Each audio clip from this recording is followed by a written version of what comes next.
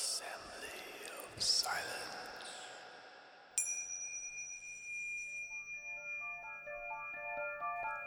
Welcome to the Assembly of Silence Radio Hour.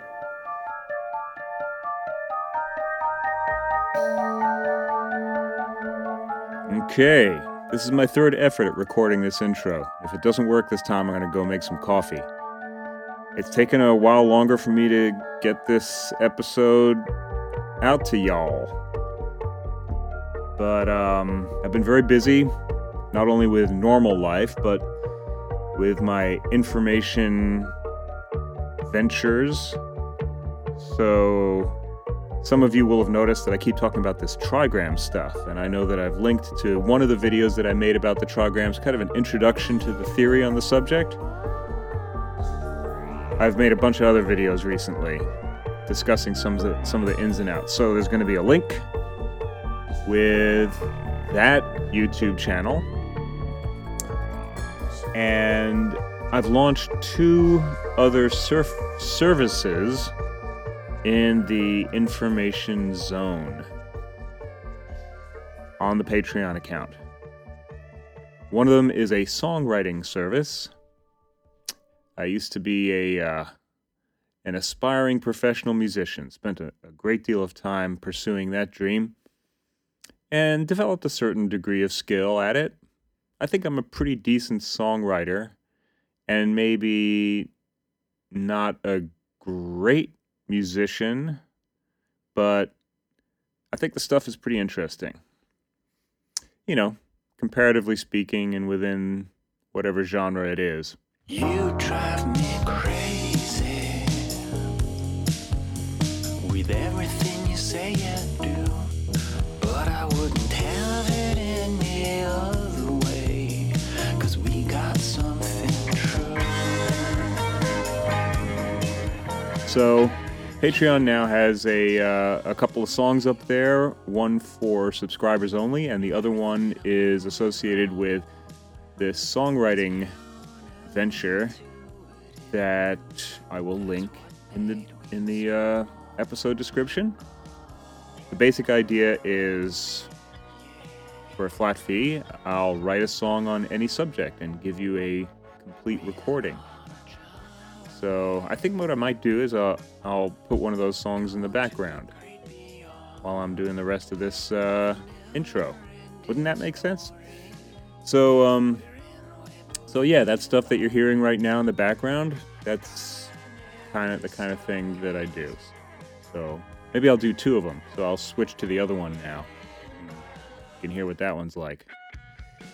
So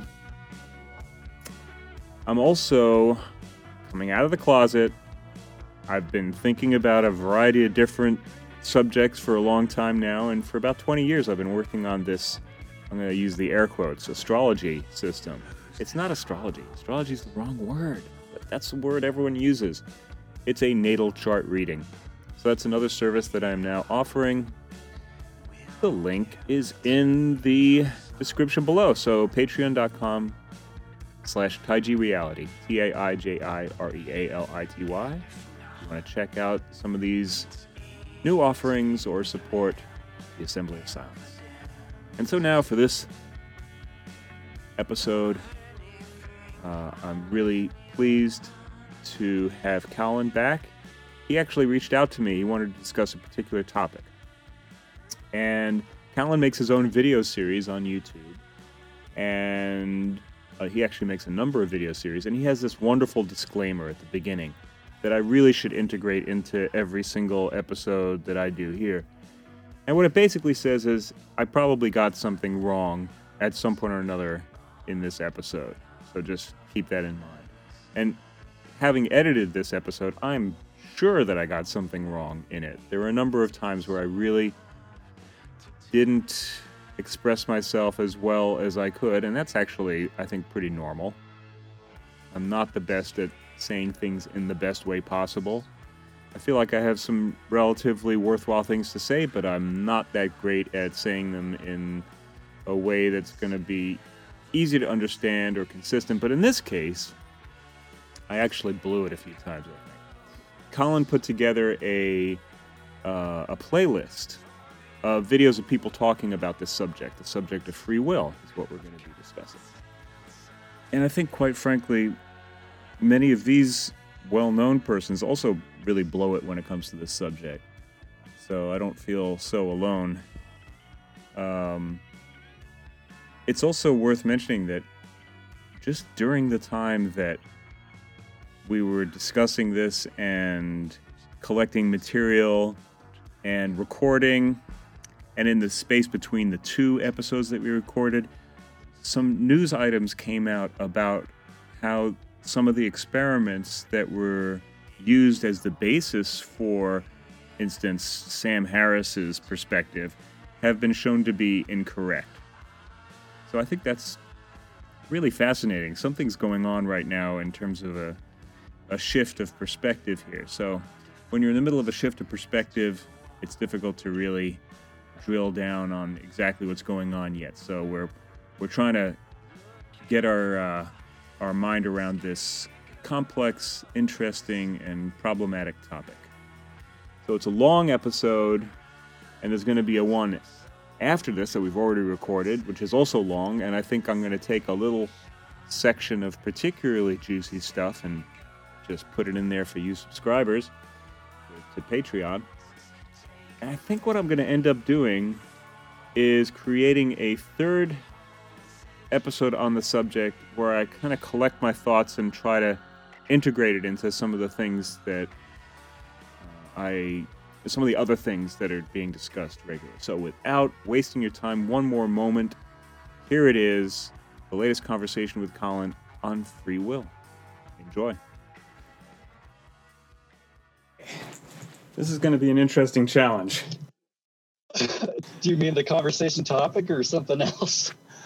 Well, I mean, the topic itself is, something that is part of the general wheelhouse that I'm interested in, but to reference the material that you sent and that's part of that playlist and to kind of integrate the various ideas out there into a conversation, that will be challenging and interesting. I've taken a lot of notes and I'm not exactly sure how useful they're going to be, but it really is an interesting set of issues, and there's a lot of drama, I think, in some respects about the essence of the question. You know, it's something that seems to strike at the heart of what it means to be a human being, or maybe even more generally, what life is all about.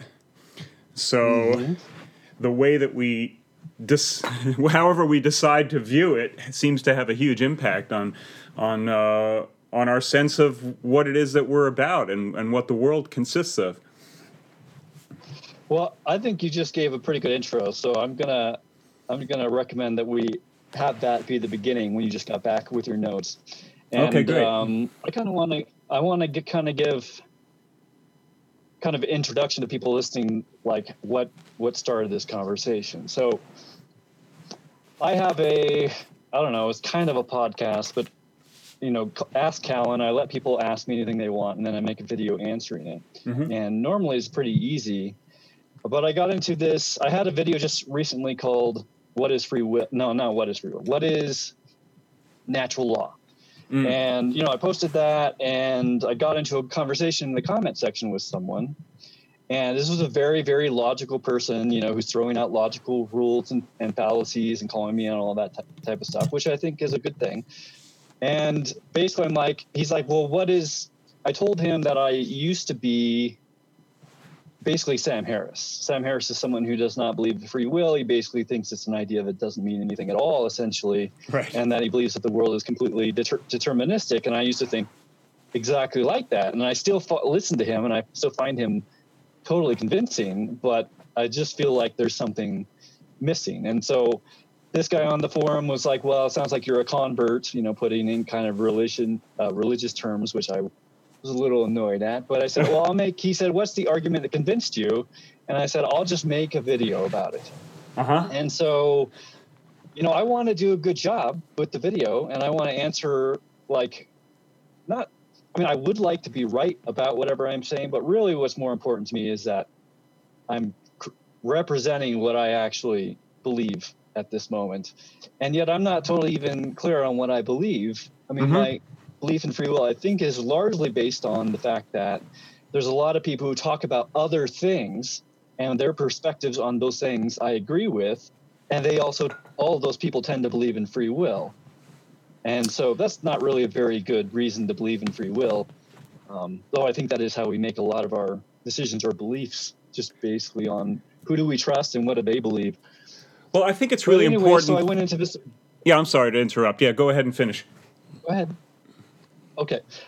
So basically, I started watching videos on YouTube. I made that playlist I sent to you, which is just a bunch of videos on different perspectives of what free will is, both, the hard determinism, the, compatibilism, which thinks that they can both work. And then there's the libertarian view, which is, we're totally free to do whatever we want. And I just thought it would be better, for me to kind of put that all together in a conversation. And I really couldn't think of anyone better to do that with than you. So that's essentially what I see this conversation as. Well, thank you. That's high praise, and I'll do my best to give you whatever it is that I have to offer. I think that it's really important to really drill down on what it is that we mean by free will, because from my point of view, a lot of the people who are talking about free will are not really talking about free will, and I would include Sam Harris in that category. So what do you think, how are we going to define free will for the purposes of this conversation?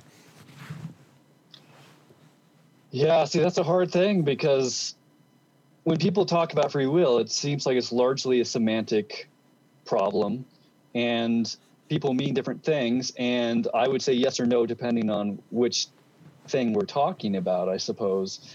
So, I feel like that's kind of my goal here, is to figure out what I mean by free will, and so I don't feel like I'm quite ready to answer that question right at the beginning of this conversation. I could list out the different types of free will that people seem to refer to. Yeah, in some ways it might be interesting to try to do a quick survey of the various points of view that are expressed in that playlist that you sent out, although that could get us into the weeds pretty quickly. So in some respects it might also be better to just jump to the chase and have our conversation, never mind what everyone else says. You convinced me that it may be best to just start with what each of us thinks it is and then go from there. Great. Yeah, so let's continue along those lines and see if we can drill down into the terms, because fundamentally you can't have a conversation that's meaningful until the terms are agreed upon. So until we have a sense of what's meant by free will, whatever it is that we say about it is going to be ridiculous. And that's what I hear happening a lot in these conversations, is that people will throw things in that aren't necessarily part of what's really covered by the term, at least the way I see it. So I'll say, from my point of view, what we're talking about with free will is that there is an agent that's capable of making a choice. And I don't think there's really anything more or less about it. It has to do with freedom to what? Will? Well, will has to do with wishing. It has to do with some kind of future potential. It has absolutely nothing to do with whether or not that potential is realized in the way that one conceived of it. It's just simply the ability to make a choice of whatever appears to be the various options available to one. And so the opposite of that would be the automaton that has no choice in the matter.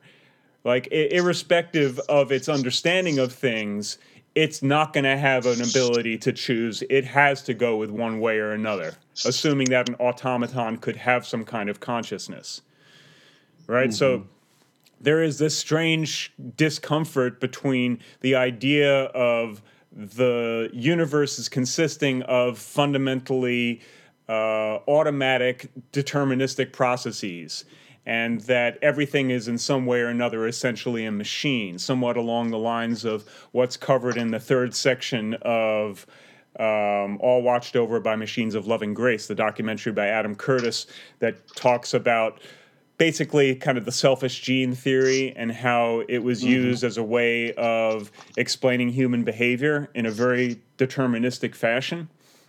So there's the discomfort of that thing coming up against a more perhaps humanistic traditional concept that we are conscious beings who have the ability to make choices and to some extent steer our destinies because of that. So that's really, I think, the fundamental question, is whether or not we're able to make a choice. You know, and so what do you think about that as a basis for the conversation? Well, I think that's a good place to start. I think I agree with you. I mean, basically, it's just saying that people, I would call it people, are fundamental to the universe, and fundamental to people is the ability to make a choice about something. Does that sound like basically what you're saying? Yeah, I mean, the extent to which, you know, what's meant by people and whether or not it's, I mean, obviously we are an attribute of the universe, otherwise we wouldn't be here. So, yeah, I basically agree with that. It might be worth pointing out just briefly some of the things that seem to get folded into the concept of free will that maybe don't belong there. Like, one of the things that Sam Harris seems to have a problem with is this question of the various things that occur to him. So the sort of limitations on what it is that we can conceive of as possibilities. And then he also seems to have a problem with the difficulty in implementing whatever it is that we decide to do. In other words, the outcomes aren't always in line with what the will is going after. And he sees that as being for some reason or another, a problem when it comes to free will. But it's sort of like any other thing where there's some sense of free agency. There's nothing that says anything whatsoever about it actually leading to the desired outcome. You know, it's just a question of whether or not one can act freely. And then when it comes to the source of the various options that one's able to conceive of, I think that Harris makes some interesting points about that fundamentally there is a kind of a before we're able to notice it, the phenomena within consciousness has already occurred. And there's a number of different people who have pointed this out, that basically a thought happens to you, you don't manufacture it yourself. And right, we can predict what someone's going to think or what they're going to do or decide, you know, up to, depending on the experiment, up to 7 seconds before the person is even aware of having made a choice. Although it has to be noted that in those experiments, what we're talking about are people who are under observation. And so that's a different condition than what you might say is, well, nowadays, I guess it's really not different than what's ordinary, but you could say that organisms are not always under surveillance. And so their decisions aren't necessarily influenced by the fact that they know that they're being watched. But in the case of I agree with that.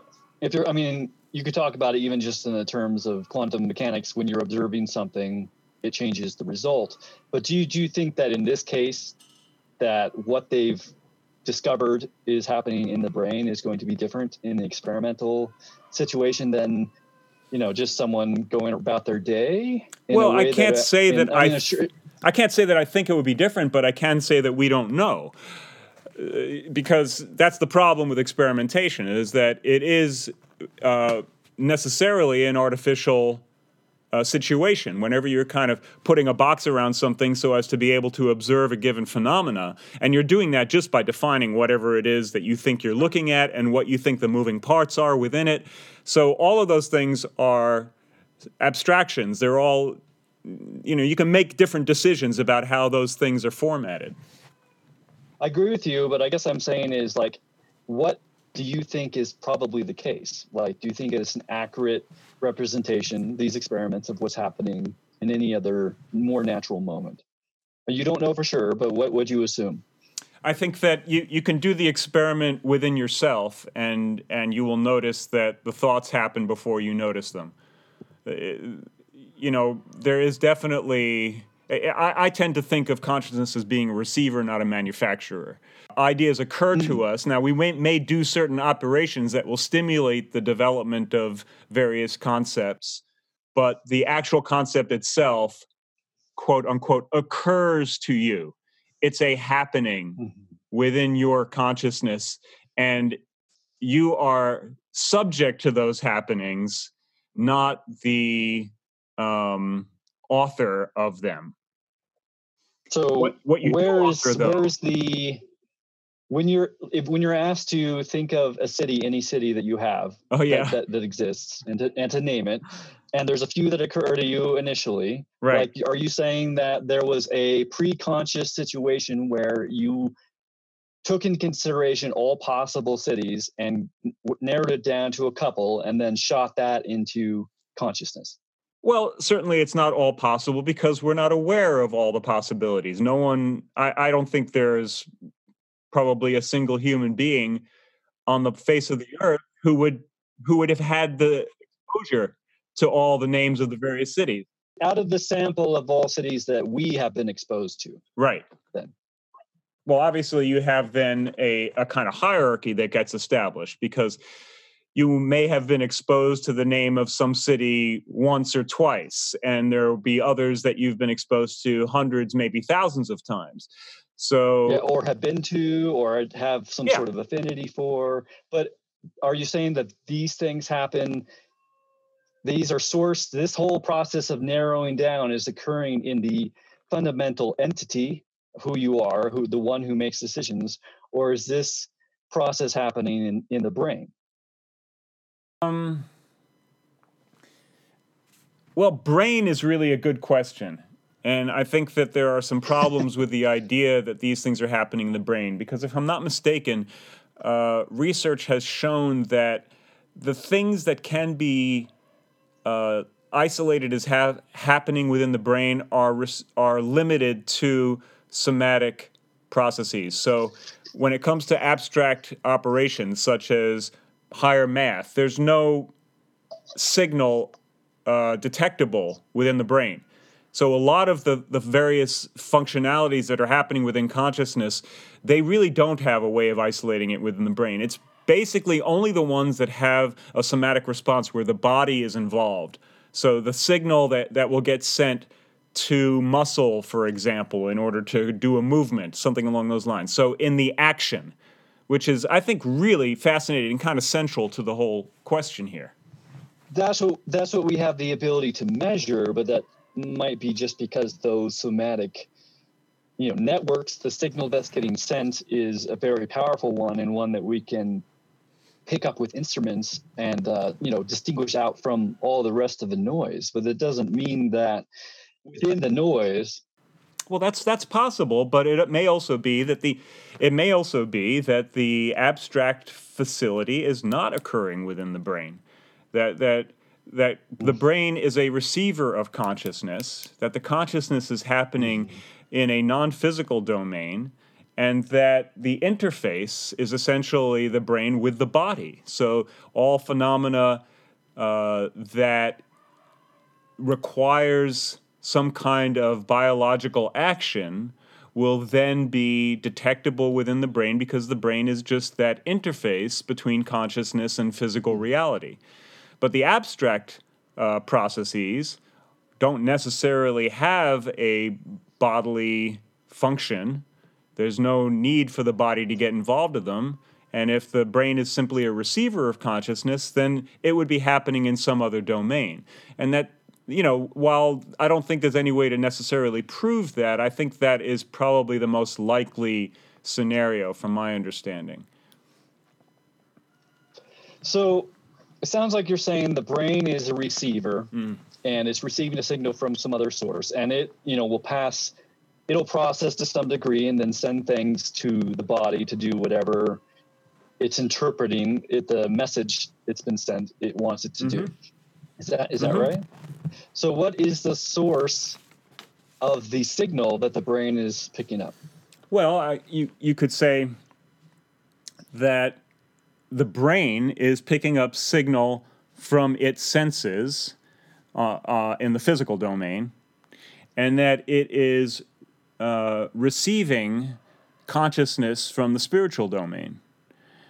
And so the spiritual domain is able to experience the phenomena that the senses send to it, and then it can do a variety of things within that domain. You could say it's sort of like a Platonic realm, wherein various operations are occurring in a non-physical way, and then there's a feedback loop where the will can make a determination as to some type of action, whether that's a physical action or utterance. You know, it all those things are fundamentally physical expressions. So, in the case of, I don't know the exact details of this, but there's apparently some guy who had children and he got some sort of brain tumor and he was acting, he was basically being pedophilic, and doing those types of things. And when they got rid of the brain tumor, that went away. And then when the brain tumor came back, that behavior came back. So are you saying that in that case, the spiritual being was sending a signal and the brain was just, as a receiver, was no longer processing that signal in a correct way and was instead acting in a different way?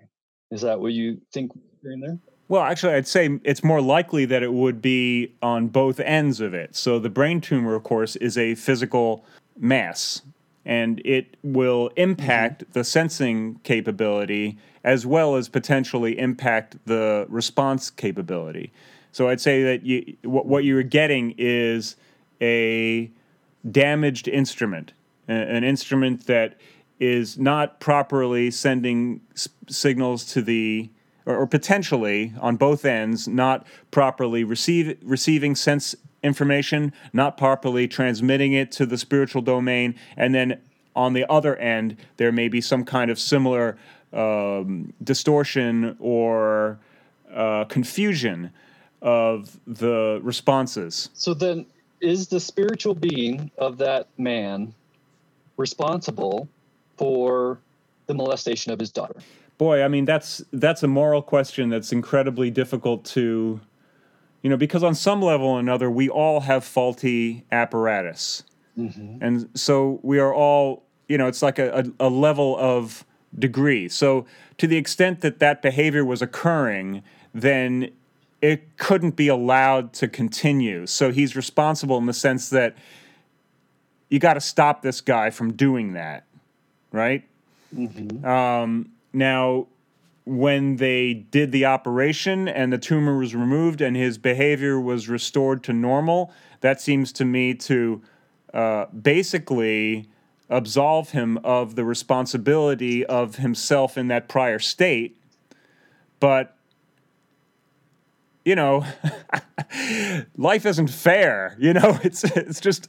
So the spiritual being, are you saying the spiritual being does have some responsibility as long as it is in that state of its body, which is picking it up as malfunctioning? Well, there's a huge question here as to what do we mean by the spiritual being.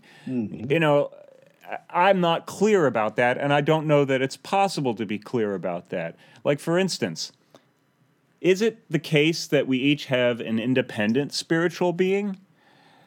It seems on some level that must be the case. Otherwise, we would be all experiencing each other's existence. So there's some degree of independence here, and so there's it's basically, we have independent domains within the spirit that we sort of operate within, but there seems to be a little bit of slop. There seems to be some back and forth, and maybe ultimately, as is suggested in some of the ancient wisdom traditions, maybe ultimately we are all basically manifestations of the same soul, of God or of Brahma, Atman, however it is you want to conceive of that there is basically a universal experiencer of which we are all drops of of mist on the ocean. So when the ocean is churning, like the ocean is one body of consciousness, and as it's churning, some of it gets thrown up into the air, and so it has this momentary position of being separate. You get these little drops that are kind of their own little thing for a moment before they go back into the universal body. So that's the kind of image that I think of that seems most satisfying, at least to me. But again, all of this is very speculative. It's, I think, probably impossible to know with the kind of certainty that we aspire to in our scientific endeavors. The thing that's ironic about it is that so many of the things that we take for granted as being knowable within the physical domain, the more we really drill down on them, the less certain we become of them. You know, the whole quantum mechanics thing is one thing that jumps to mind. And it seems that quite often a lot of the most elaborate theories that we've constructed, although they may have some real predictive powers, increasingly we're starting to see that maybe we got something wrong here. It's Did you catch? Did you watch that last thing that I sent you? The Hoffman. Yes. Yeah. So he makes the point that both causality and chance are fundamentally infinite regress, and that there is a essential problem with the concepts of causality and chance, which are at the core of the materialist perspective. So modern science essentially relies upon the concept of causality and the concept of chance to explain everything from, you know, the behavior of particles to the various genetic mutations and what have you. It's absolutely essential to the pillars of science, these concepts which can't really actually be defined or drilled down on, and there's actually kind of more evidence against causality and chance than there is for it. So basically he's saying that it has that causality and chance have the same problem as free will, and that we don't really, there's really no evidence that we can rely on when we drill down to any of them. So why do we choose free will out of the three? Well, I actually think that if we're going to be strict on our definition of free will, that we don't have the same problem. Because what a lot of people do, including Sam Harris and I think Ken Wheeler also, they fold the question of cognition. You know, do we have free will when it comes to the things we're thinking? You know, that's kind of where I think things get problematic. Obviously, we don't. You know, the things that we think occur to us, it happens to us. So I think that it's a mistake to include the cognitive realm in the question of free will. And if you don't do that, if you don't include that realm, then you don't have the infinite regress problem. Because all we're doing is talking about whether or not we have a choice at any given moment. So given the various things that are occurring to us, both externally, sensorily, and internally, cognitively, do we have a choice in whatever our action is? You know, and people who believe in the selfish gene concept would say no, that basically we're just acting according to the biological determinism of the survival of the genes.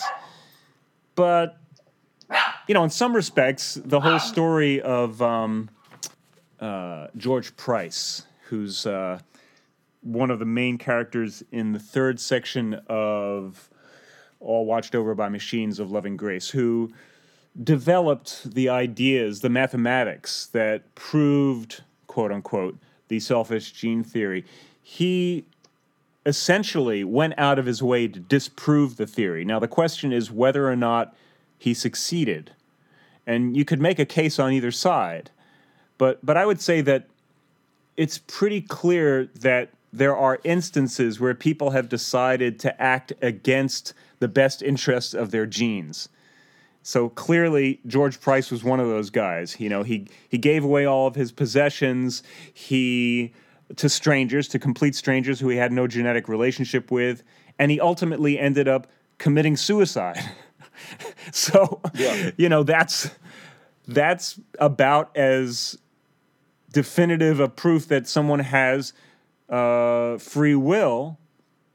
Now, that's not to say Well, that I think it disproves his idea of everything being controlled by genes, but I don't think that, channeling Sam Harris, I don't think it's not like we can't come up with or imagine a deterministic situation with the brain and the interaction with the genes and the environment where someone does exactly what he did. I don't feel like it disproves free will from the rational way of looking at it. You mean you don't think it necessarily proves free will from the rational way of looking at it? Yes, right. That is what I mean. So I suppose that's true, but, okay, so what would Sam Harris say is going on there? That it's just the... Well, he's having an emotional reaction. He doesn't like the perspective of everything being determined by the genes, which is, of course, true because really the environment has a larger effect on things than the genes do, which is just epigenetics, which is, it's been around for a while, but it hasn't really permeated into people's minds yet. So, but taking that in consideration, that doesn't exist necessarily outside of a deterministic situation. So he doesn't like the idea for whatever reason. And so he goes about trying to prove that he does, that it exists a different way, and he acts in that way. And one of the ways he acts to disprove it is killing himself. It's that important to him. Well, what is substantially the difference between using exactly what was just said there as an argument for free will? Because basically you're talking about his preferences. So you're saying, well, he had certain emotional responses, and they created preferences within him towards a certain type of behavior. So what's to say that those preferences aren't essentially an expression of free will? It's like... Well, because I feel like there's no reason to assume free will yet. I mean, we can imagine a situation where it's working. But there's no reason to assume that it doesn't exist either. It's not an argument against it. I'm just saying that that's not really an argument against it, because you can interpret the mechanism. But the difference is that I can imagine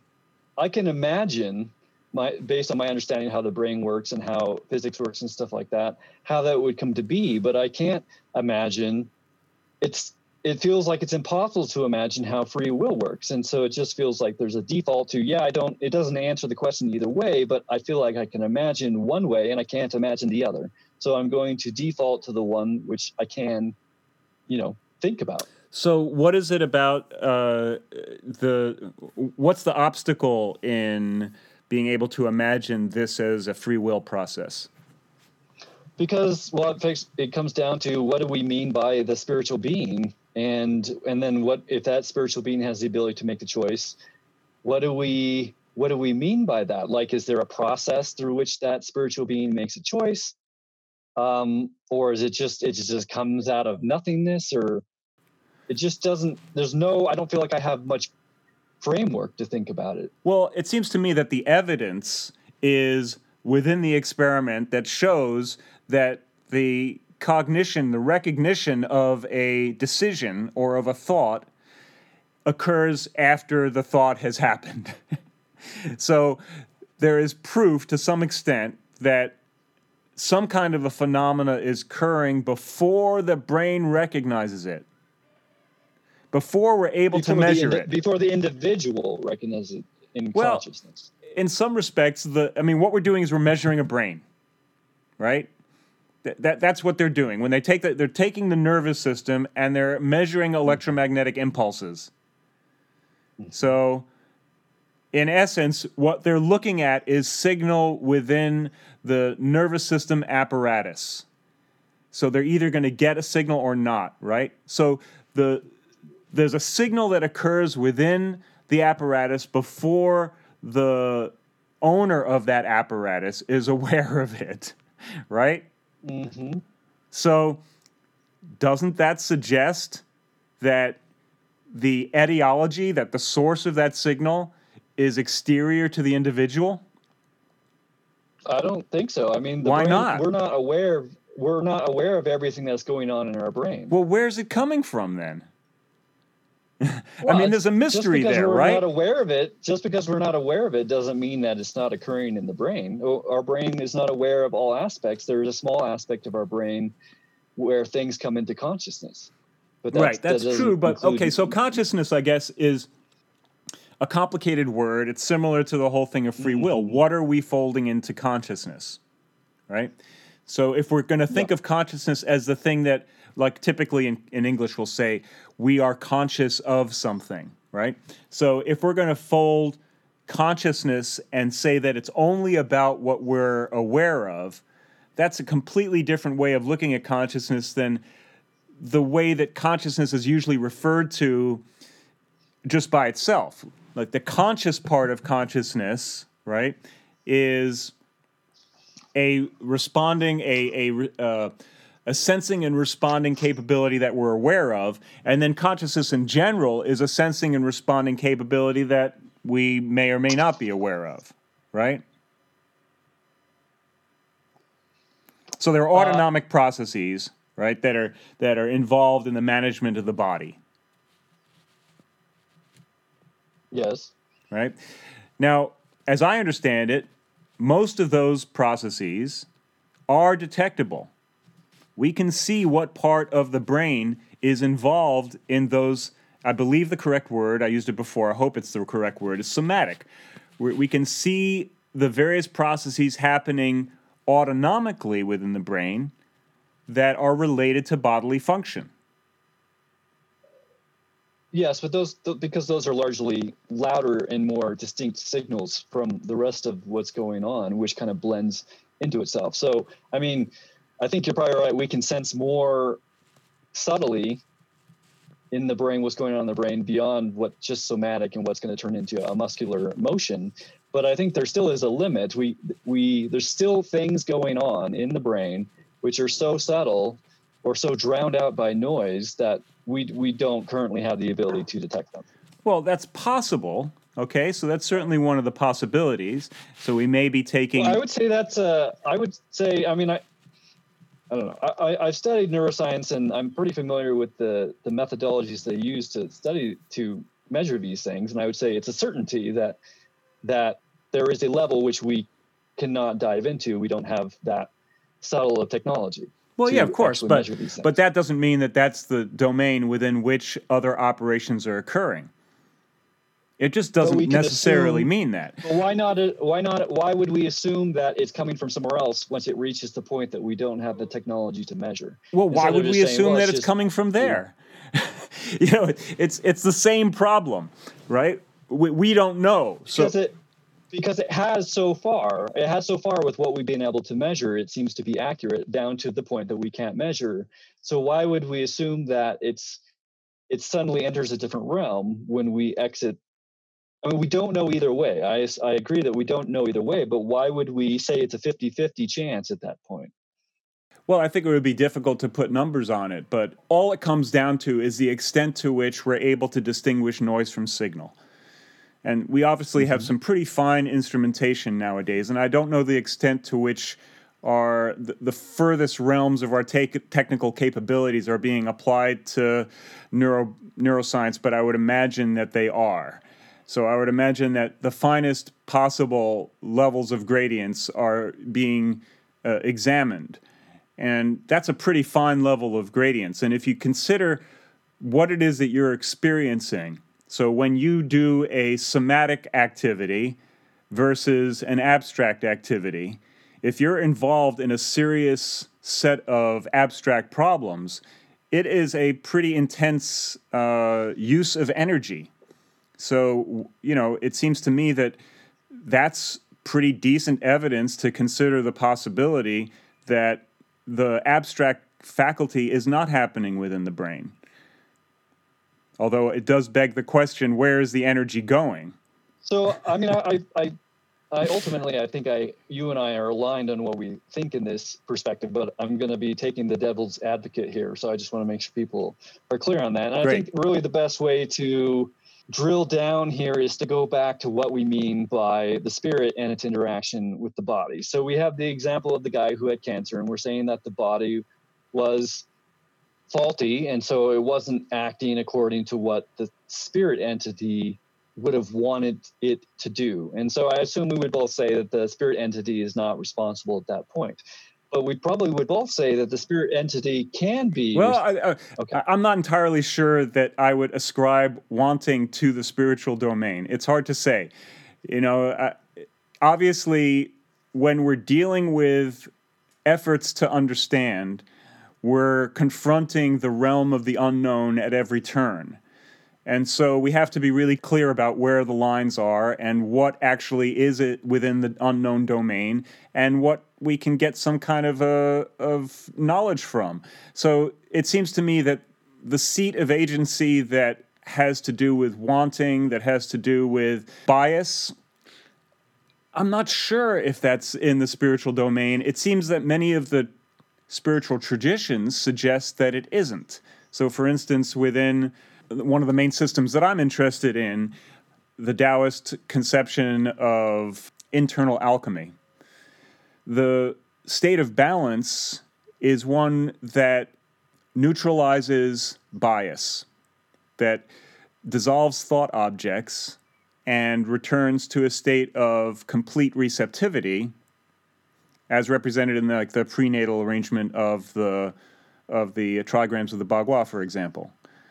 So in that state, which is the path towards the spirit, one might say, what you're doing essentially is emptying yourself of all bias so as to experience the spiritual domain. So it's not entirely clear to me that we could say that. So if we're saying that choice is made by the spiritual entity, which I think you said earlier, that would imply desire. No. Or, I mean, just the term free will implies desire. Will means you want things to be a certain way. It means preference. Yeah, well, wait a second. I don't think that I was saying, and if I did say this, I don't think it's correct.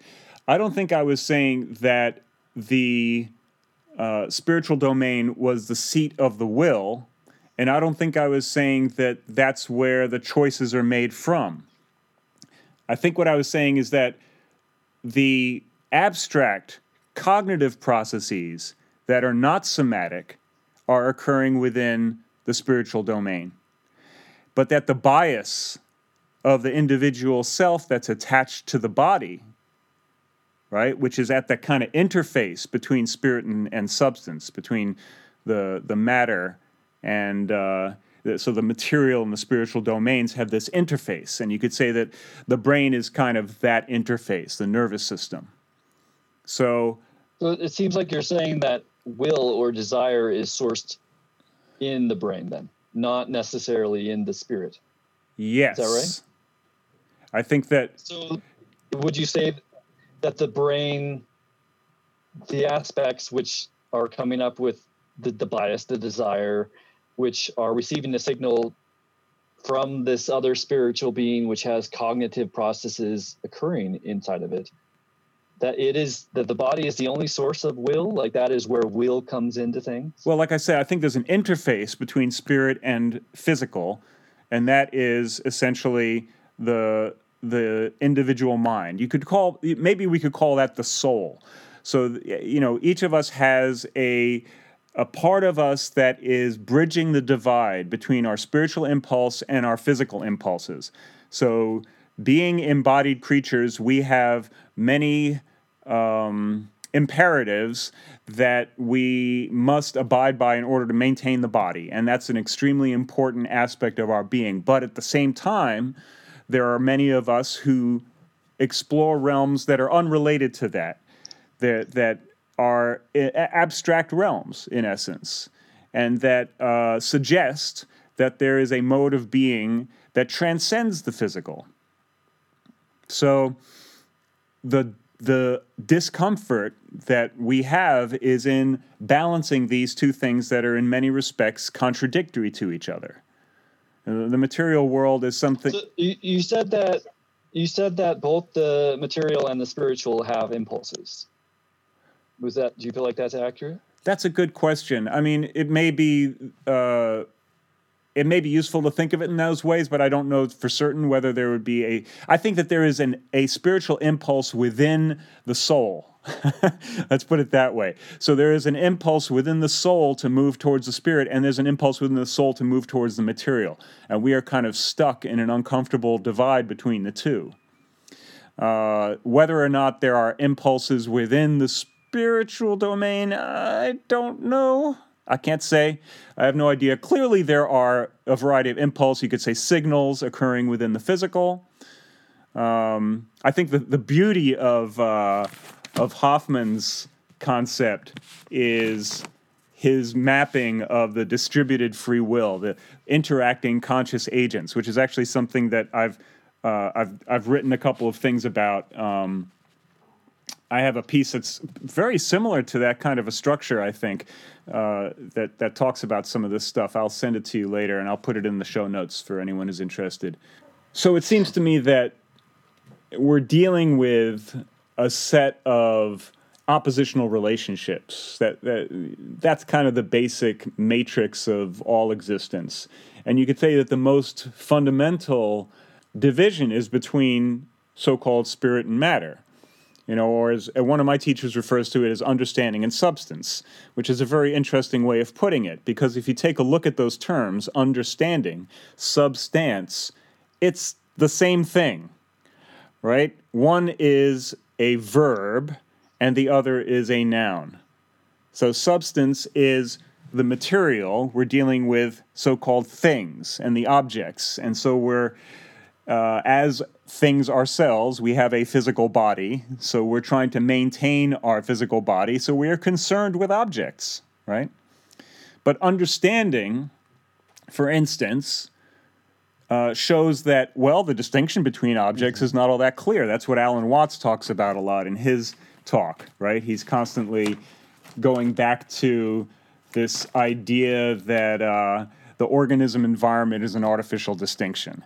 And I think there are some real problems with his way of looking at things, but I do enjoy his perspective from time to time. And it would be really interesting to get into some of those problems. But so we see that that from an understanding point of view, many of the distinctions that we make kind of without thinking about them too much turn out to be maybe not true.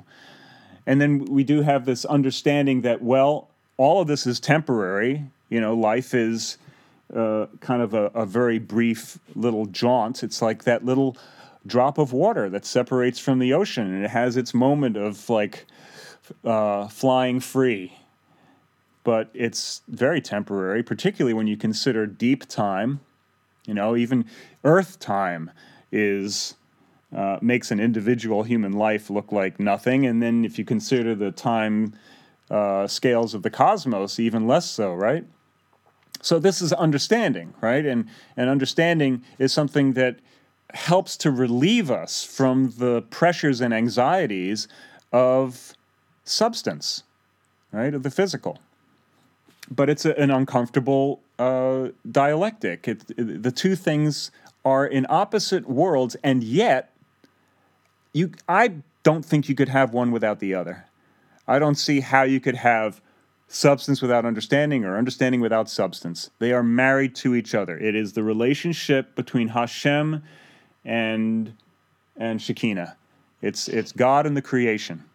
So just to bring it back to the relationship between the spirit and the frequency, the radio basically, which is picking up the frequency, which would be the body or the material in this case. What is the source of what you would call free will? Is that sourced in the spirit and the body picks it up? Is it sourced in the body and the spirit has some other relationship to it or something like that? Okay, well, I have to point out that the concept of source is a causality way of looking at things. And if we're going to look at causality, it's an infinite regress. And so there are fundamental issues when it comes to questions of causality. But when I step out of the world of causality, I feel like I have no way of thinking about it. I don't know how to think about it. Maybe there's a whole nother realm of understanding which exists where this can make sense. But from from the perspective of rationality, which is the only tool I know how to use, causality is the one that works. Okay, well let's take a crack at it. See if I can provide a fresh perspective. So the concept of causality is time dependent. You have to be able to take events and compare them with other events in order to string together a plausible chain of causal factors, right? So in essence, time is taken as being real in order to create a causal structure. Well, I understand how causality can be shown to not be a working model. I totally agree with that, but I'm just saying that I don't have any other tool to think about this with. Right, I'm getting to that. So, we're talking about a variety of different abstract models on how things may exist. And one of the abstract models is the idea of causality, and it's built upon the concept of time. But if we examine time, we see that as far as existence goes, time does not exist in the same way that things actually exist, that the real world, right, in quotes, exists. Because the past is not present. So there is no real, tangible past happening in the same way that this experience that we're having right now and the objects around us, and you cannot put your hand through that wall. I mean, if it's drywall, you can, but, it all has a very real property to it that's undeniable, whereas past and future are fundamentally conceptions. These are structured within cognitive realm. So time is fundamentally a construction of the mind. That's not to say that change doesn't occur. It's just to say that the idea of a timeline is fundamentally a cognitive construction. It's an artifact of the mind. So how might we conceive of change occurring without using time? Well, we could say there are conscious agents. Conscious agents are sensing and responding, right? And as Hoffman points out, that implies time already. Well, it doesn't necessarily involve time. There doesn't have to be a conception of time in order for a conscious agent to have a sensation, because the sensation always happens now. Right, but you said that there's the input and then the output, and that implies the before and the after. That's only if you step back from it. But in terms of the actual mechanism of the conscious agent processing, there is no need to step back from it. Its operations don't require that it has a sense of what it is that it's doing. It's not necessary for that. It can simply be a conscious agent acting on the capacity of sensing and responding. So from the subjective point of view, then I would agree, but it doesn't mean that we can't look at that from an objective point of view and say, well, not necessarily objective, but that is happening because of the way that we understand neuroscience to be, that they both can coexist. The person feeling like their decision's happening in the moment doesn't necessarily mean, when we're looking at things from the time perspective, that it's not, or that even that the cause and effect, the input and the output way of looking at it isn't valid, just because the subjective feeling of it is that it's instantaneous. Well, I'm not saying that this is necessarily an invalidation of the causation model.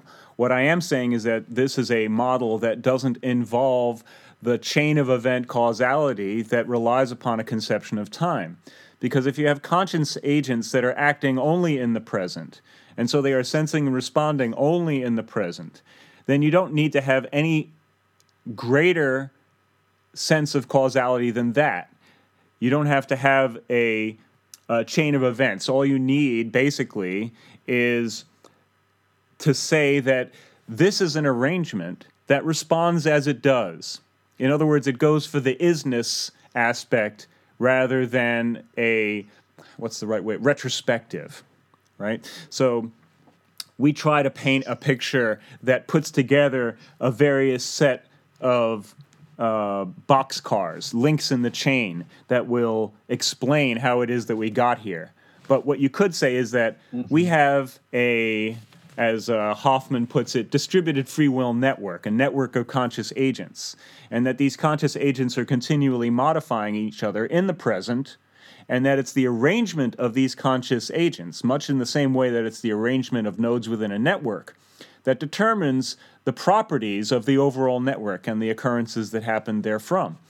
So you don't really need to have that. That, I think, is a much more useful and probably realistic model because, as it's been already acknowledged, not only are causality and chance problematic concepts, but the concept of time itself is a fundamentally problematic concept. And you don't need any of those things if you deal with a distributed network of conscious agents, if that's your model. So I would suggest that would be the alternative to trying to find a rational way of tracing the lineage of every occurrence. So in your model of thinking about it, is responsibility a coherent concept? Well, okay, let's define the term. What does it mean?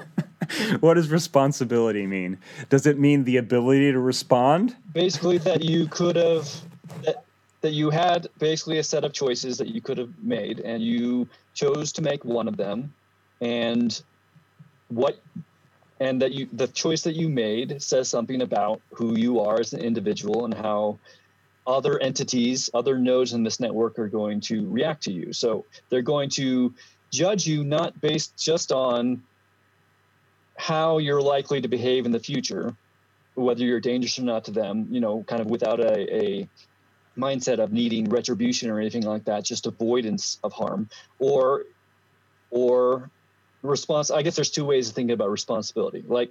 Or responsibility in that you're a shitty person. Like, you are a shitty node in this network. You are fundamentally flawed and, bordering, you're closer to the evil side of the spectrum than the good.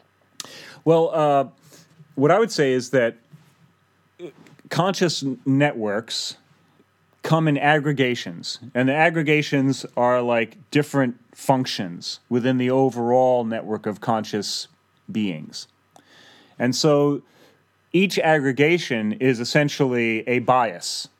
It has a particular point of view.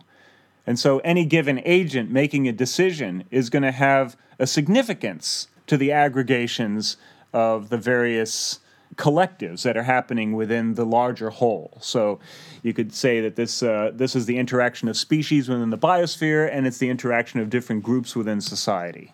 So are you saying that morality is merely just kind of the opinion of whatever tribe you're living in? Let's say one node from outside of the tribe decided to destroy, just for no reason, to destroy another node. Like, is that bad because local nodes think that it's bad, or is it bad objectively? Well, I think that it's been noted many times that one person's freedom fighter is another person's terrorist. So quite often... But that doesn't... It still seems like there could be an objective right and wrong. I mean, yeah, people have ideas about what's good and bad, and probably both of them are wrong and right in certain ways, but there doesn't mean that there isn't an objective truth behind it. Well, it's difficult to say, I think. For instance, you could say murder is always wrong, and I think that's, there's a core of our social contract that indicates that that's definitely the case. But let's say you murdered, I guess the classic example would be Hitler, right? So someone who's doing fucking terrible shit, right? So right, but that's a different circumstance. So let's but that's the whole point, is that all of this is dependent upon different circumstance. Well, but I'm not talking about their different circumstances. How do we refer to this in absolute terms? How do we come up with some kind of absolute morality? Well, I think, unfortunately, it's contextual, and that context has to do with the arrangement of the nodes, and there are going to be different perspectives about it. And obviously, that's exactly how it is, because people have different perspectives about... So, as far as some people are concerned, committing mass genocide is perfectly justifiable in wartime conditions. People make that argument. Right, So that's an opinion, and Right. I'm saying, okay, if we narrow it down to a specific situation where there is a person who has not caused anyone harm, has not indicated that they intend to cause anyone harm, and it has no evidence that they're going to cause anyone harm, and someone stepping in and saying, "I'm going to kill them." Right. Now, is that objectively wrong, or is that just the opinion of people in that local area of the node network? Well, you could say that there are periods in time where the continuation of physical existence requires that one do harm to other beings. Right. So I might go and fish because the supermarkets are down and I have no way of getting food, and so I'm going to willingly do something which I would call wrong because I want to survive. Right. But that doesn't mean that it wasn't wrong.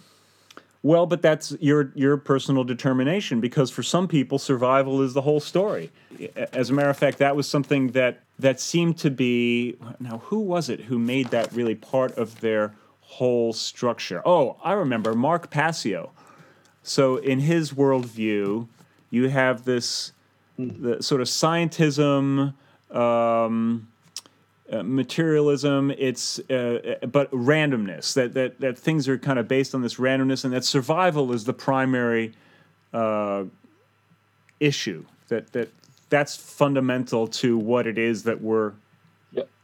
Right? That's the greatest good. Yeah, But, from that perspective. Is that actually true? But from some people's point of view, it is. And so it's like the Donner Party, right? Well, I think he's saying it's not true. You had a situation where none of them would have survived if some of them didn't eat the others. So some of them did eat the others. Now, I imagine that would be just about one of the worst kinds of situations that one could be in. But obviously someone there justified that to themselves. And when you take a look at it objectively, like, well, I guess if you really believe that survival is the most important thing, well, there you go. It's like, what's the difference between that and deciding, well, it's really wrong to eat fish, but I'm going to do it anyway because I want to survive, So it's just a much more extreme version of that. Well, yeah, there's how we interpret it. Like, I can recognize that I can believe that it's objectively wrong to take the life of something else when it is not threatening me, but in certain circumstances the biological imperative is going to trump that, and I'm going to go fish that thing out of the river and hit it over the head. But that doesn't mean that there isn't the objective right and wrong. There's a wide view of perspectives about how to behave, but it doesn't mean that there's not objective truth about it. Well, so here we go with free will again, because obviously we have a choice when it comes to right and wrong.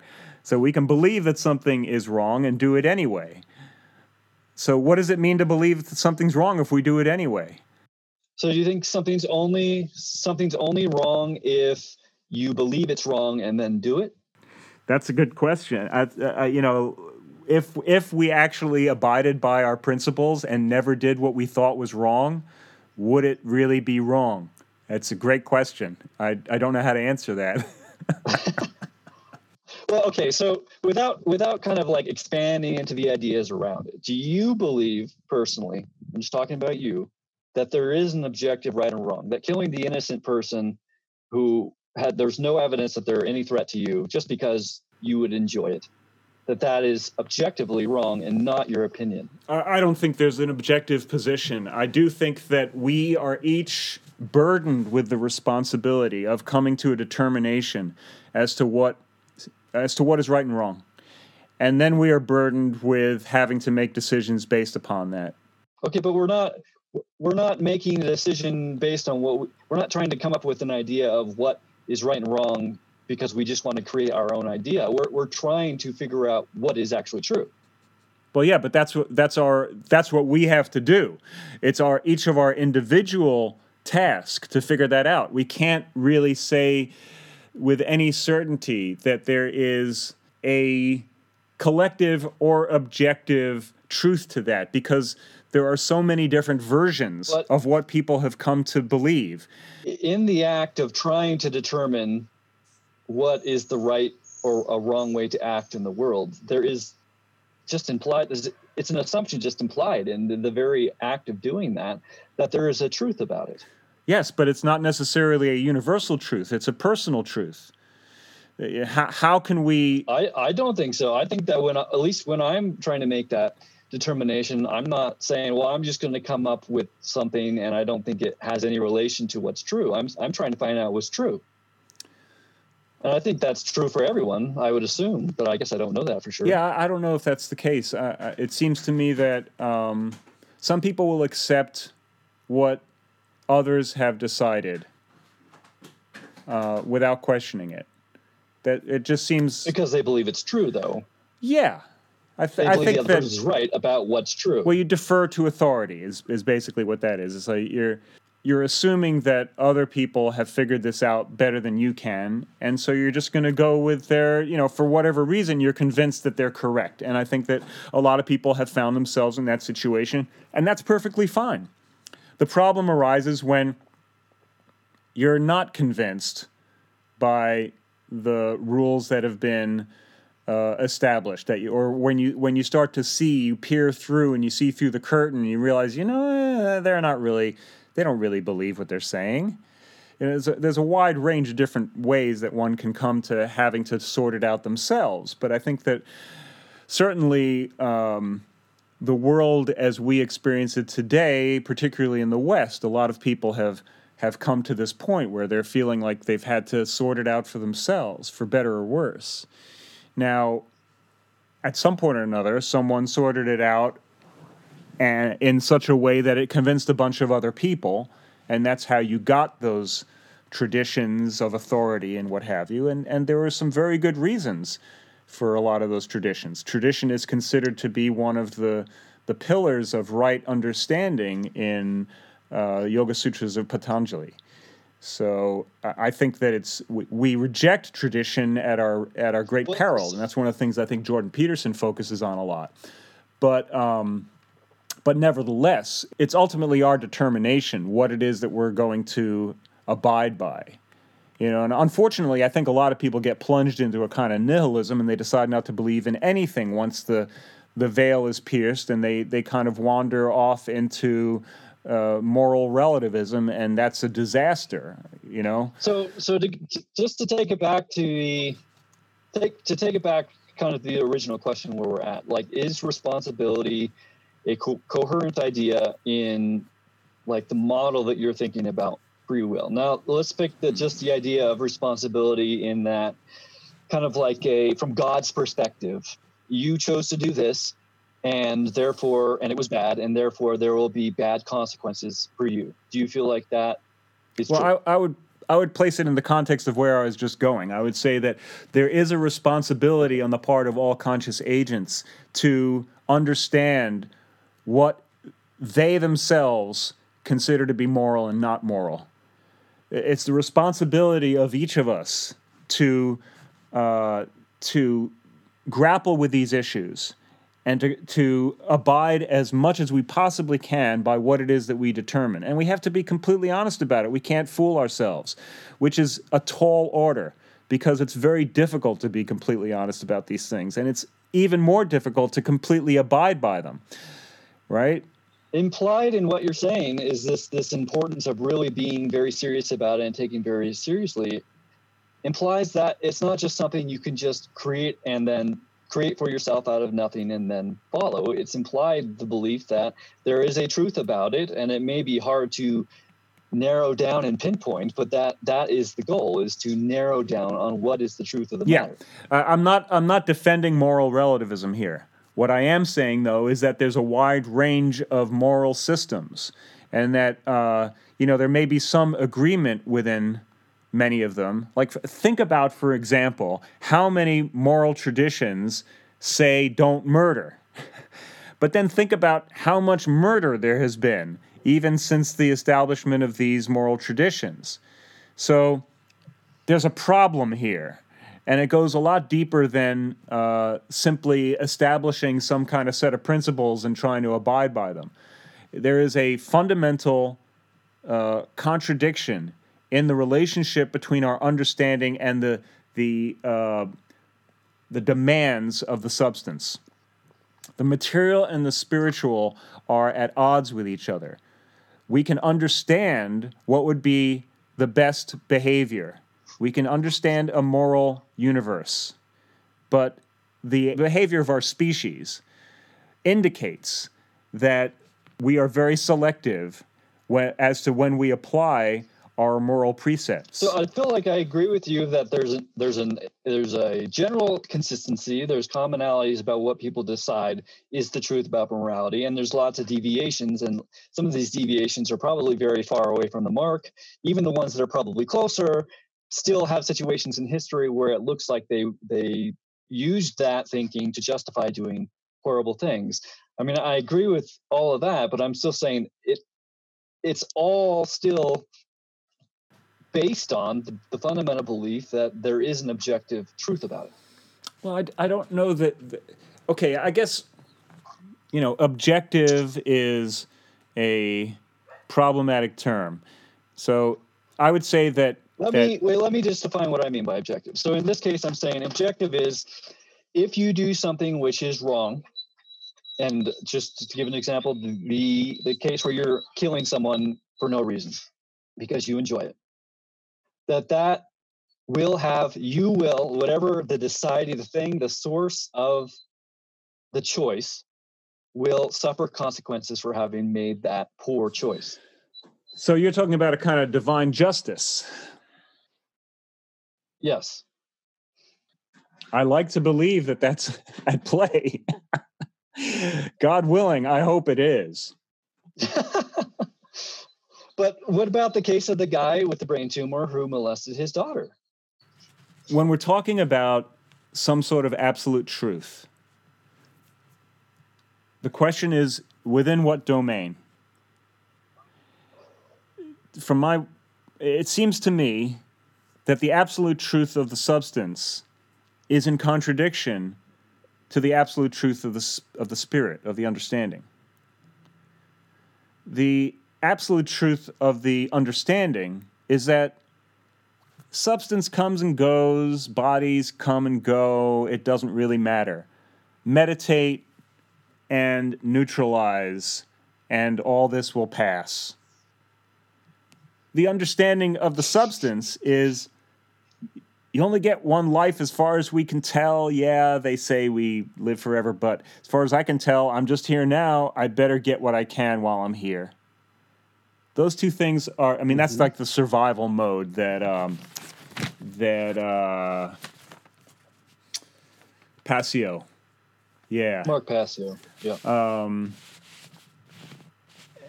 That's the dilemma that we're faced with. There's a certain absolutism to both of those things. And the extent to which you inhabit one domain or the other is going to determine the degree to which that's the prevailing truth. Would you say the spiritual truth is more true than the material truth? Well, it's easy to say that. And I tend towards that domain, but I'm also somewhat aware of the kind of pain that you suffer when you deny the material reality. It's like easier said than done, I think. So you have to have a lot of respect for the power of nature. The gunas are not a joke, right? The material mode of nature is extremely powerful. But would you say that the goal of the entire material world is to overcome those pressures, to withstand torture for prolonged periods of time and still do what would be the correct thing to do from the spiritual perspective? I think that's an excellent model for what we're dealing with. Yeah. But I think that we deny the substance, the material world at our peril. We have to integrate somehow or another, and that it's a difficult, uncomfortable integration. But that's what we're really being challenged to do. That's, I think, in many respects, the fundamental message of Passio's breakdown, which is a lot like the Rosicrucian concept of you have people who just think that the material is real, and they're like the Satanists, and people who just think that the spirit is real, and that's like the Luciferian, the light. Yeah. And they're both extremely dangerous and destructive. What you need Yeah, is and the truth is somewhere in the middle. Yeah, which he defines as natural law. I think it's actually a pretty good. I think in many respects his picture is the one that most comports with mine. Although I also do think there's a lot in what.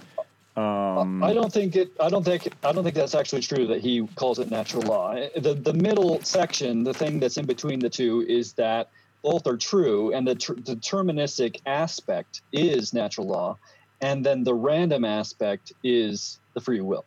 Really? Okay, I'll have to look at that because that's not what I wrote down in my notes, but maybe I got it wrong. But it did strike me as being one of the notes that I made here I thought was interesting is that you can look at his truth as being akin to Jordan Peterson's kind of field of game, rules of the game. So on a certain level, we're dealing with things which we cannot change, so it's the old, the wisdom to know the difference between the things that we can change and the things we cannot change. And the free will can be exercised within the domain of the things that we can change. And yet we are operating within a field that's based on rules of the game that we cannot change. To some extent, those are our decisions, right? So in social structures, we decide whether we're going to abide by the given rules. Sometimes we do, sometimes we don't.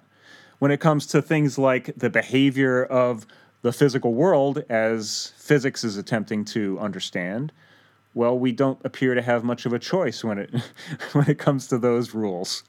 And they are very much the rules of the game. We are definitely... so there's a variety of different levels in which we're dealing with different rules of the game. But those are the limits.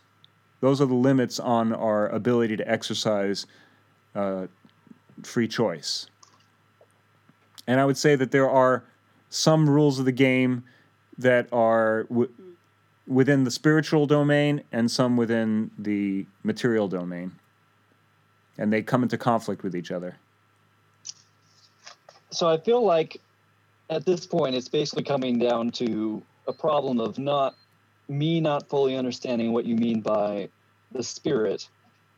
And I feel like that's a good conversation to have, but I don't know if we have the time to do that right now. So I'm wondering if you'd be interested in having another episode after this one. Sure.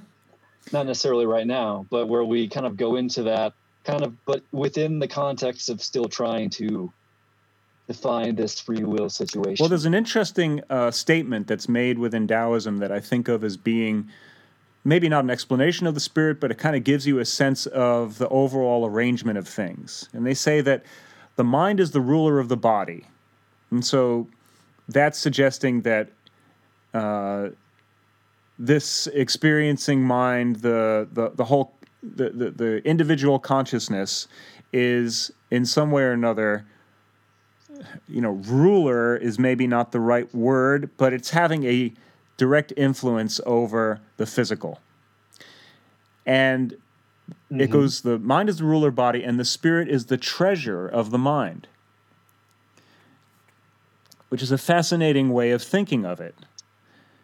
Now, you could say that a mind is illumined by the spirit, and that absent the spirit, the mind dwells in darkness.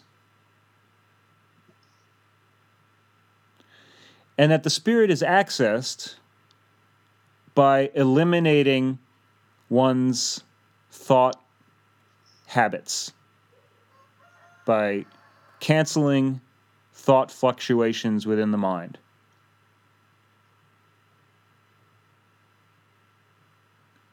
Now, what is the spirit? Well, I mean, it's the treasure of the mind because it illuminates things. But can we say anything beyond that? I feel compelled to. So you think that we can't say anything beyond that? I think we can say a shitload beyond that, but can we back it up? I don't think so. I like to think that the spirit is, the model within the Judeo-Christian is perhaps something along the lines of the Spirit speaks to us from God. It's the message from the divine realm, and that so we have the capacity to get just a little taste of something beyond our own meager and often miserable existences through this capacity, through the spiritual door. So I feel like, as you're saying all these things, I have many, many questions that I can ask you, but I feel like it's going to lead into a multi-hour conversation again. And it is a conversation that I would like to expand on, but I guess like I can only engage in a conversation at this level for a limited period of time, and I feel like I have reached that limit. Okay. And, hey, it was a great pleasure. Thanks for bringing this up with me, and I think it's going to make a really interesting episode, and I'm looking forward to whatever it is that you distill from it all in your video response to your questioner. Me too. I look forward to next time. See you then. Okay, great. Adios. Bye-bye.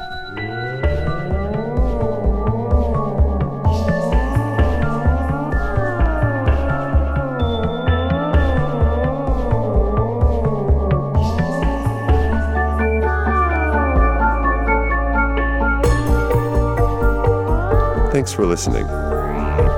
We look forward to serving you again soon. In the meantime, remember, turn that thing over a few times before you pick it up and take it home.